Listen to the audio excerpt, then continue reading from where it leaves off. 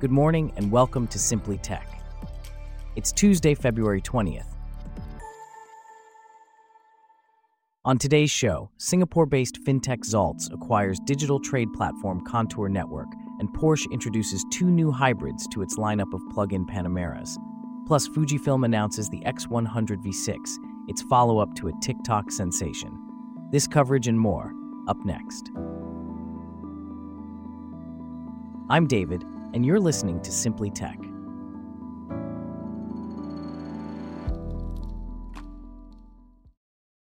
We start off with an interesting turn of events in the fintech world.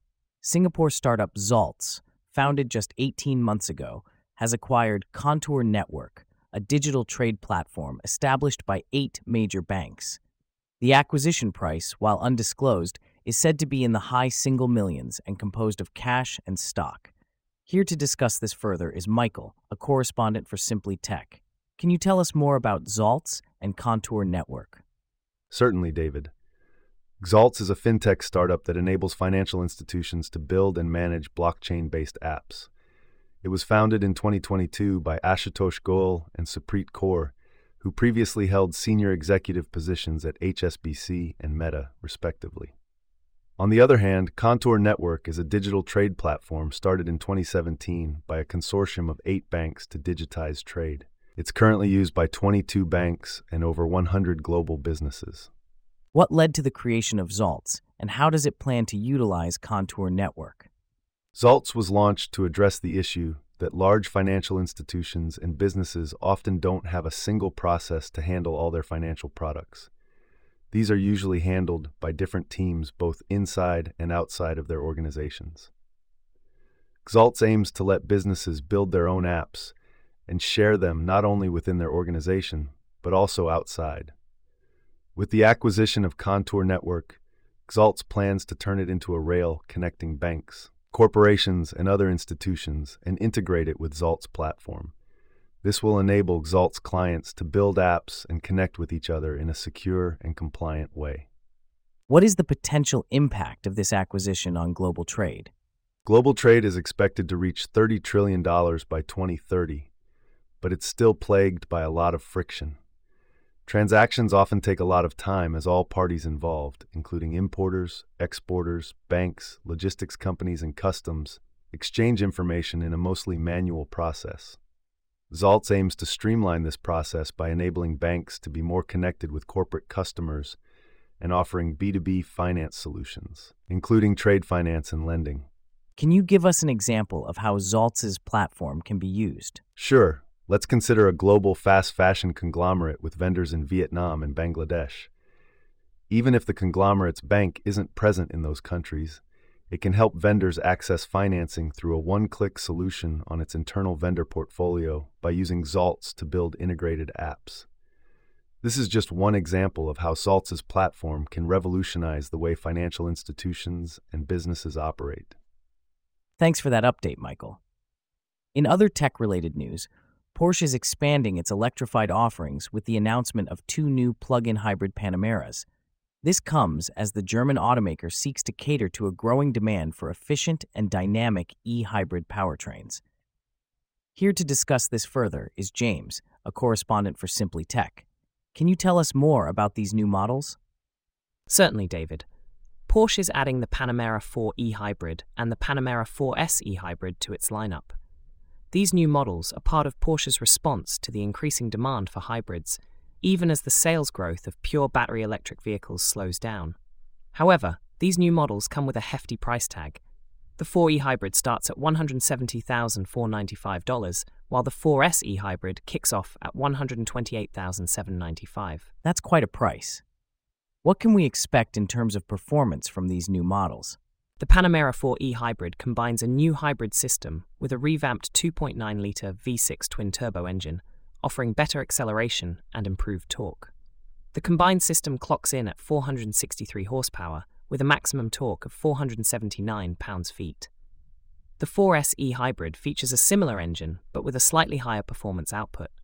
The total system will get 536 horsepower and a maximum torque of 553 pounds-feet. And what about the battery and charging capabilities?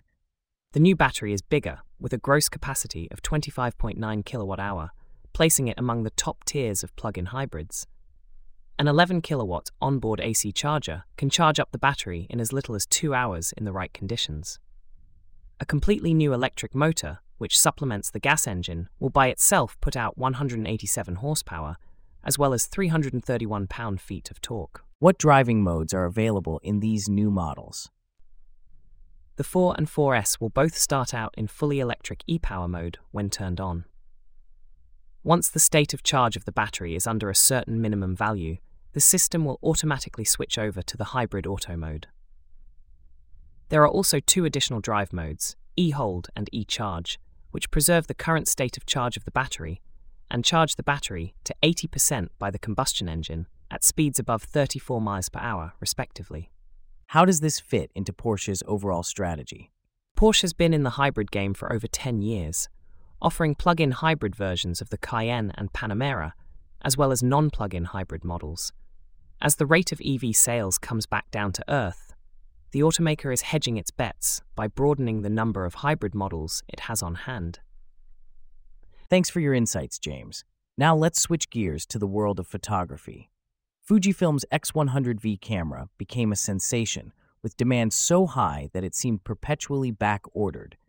Now Fujifilm has announced its successor, the X100X, which, while similar in appearance, boasts significant improvements. Here to discuss this is Bella, a correspondent for Simply Tech.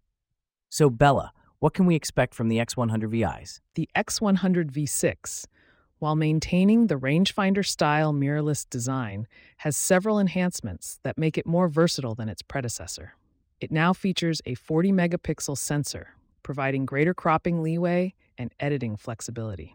One of the most impressive upgrades is the inclusion of in-body image stabilization, offering up to 6 stops of stabilization for scenarios where you want to keep the shutter speed as slow as possible while preserving image sharpness. That sounds like a significant upgrade. But what about the price? Indeed, with these upgrades, the price has increased by $200, bringing the new MSRP to $1,599.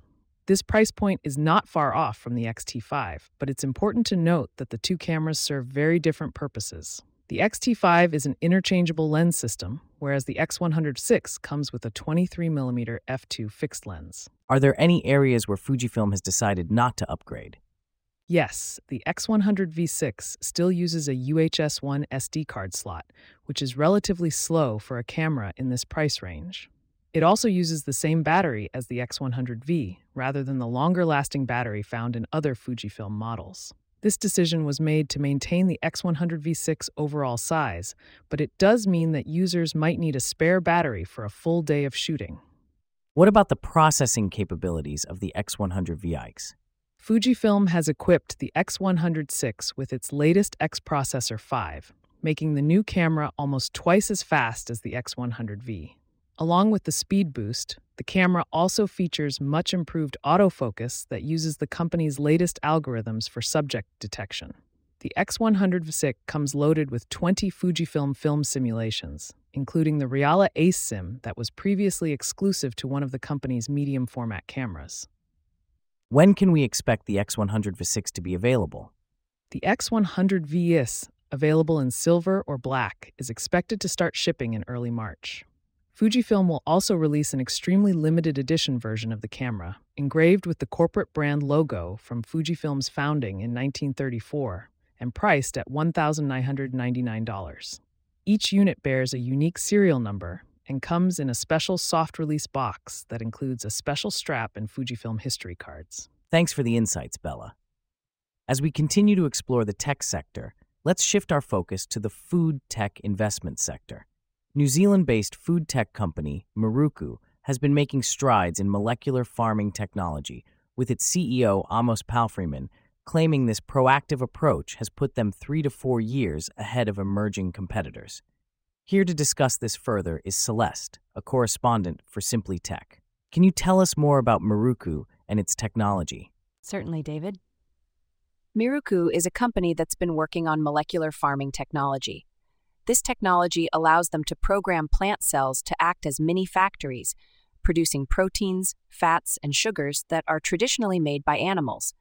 The company initially focused on programming plants to produce dairy proteins that could be extracted from seeds.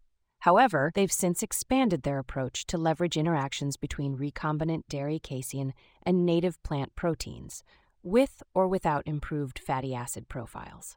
Interesting. How does Maruku differentiate itself from other companies using molecular farming technologies? Maruku sets itself apart by focusing on business-to-business and modifying both proteins and fats within the same plant. They've also chosen to use safflower as their primary crop due to its climate resilience. This approach has allowed them to transform a larger portion of the seed into a range of versatile ingredients tailored for the food and beverage industry.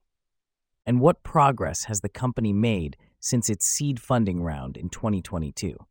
Since their seed round, Maruku has made significant advancements in its proprietary dairy seed system. They've reached several key proof-of-concept milestones demonstrating the viability and potential of the dairy seed system. The company has also tripled the size of its team and formed relationships with a number of food manufacturing partners for co-development opportunities. They've expanded their footprint to Israel and Australia, which was selected as the launchpad for initial market entry. What's next for Maruku? How will they use the $5 million pre-Series A funding they've just announced? The new capital will enable Maruku to expand its crop development efforts. This includes a partnership with CSIRO, the Australian government agency responsible for scientific research. The company will take its modified safflower varieties into field trials in Australia. They're also looking at establishing a presence in the United States. That's certainly something to watch. Thanks, Celeste. And with that, we wrap up our stories for today. Thanks for listening to Simply Tech. We'll see you back here tomorrow.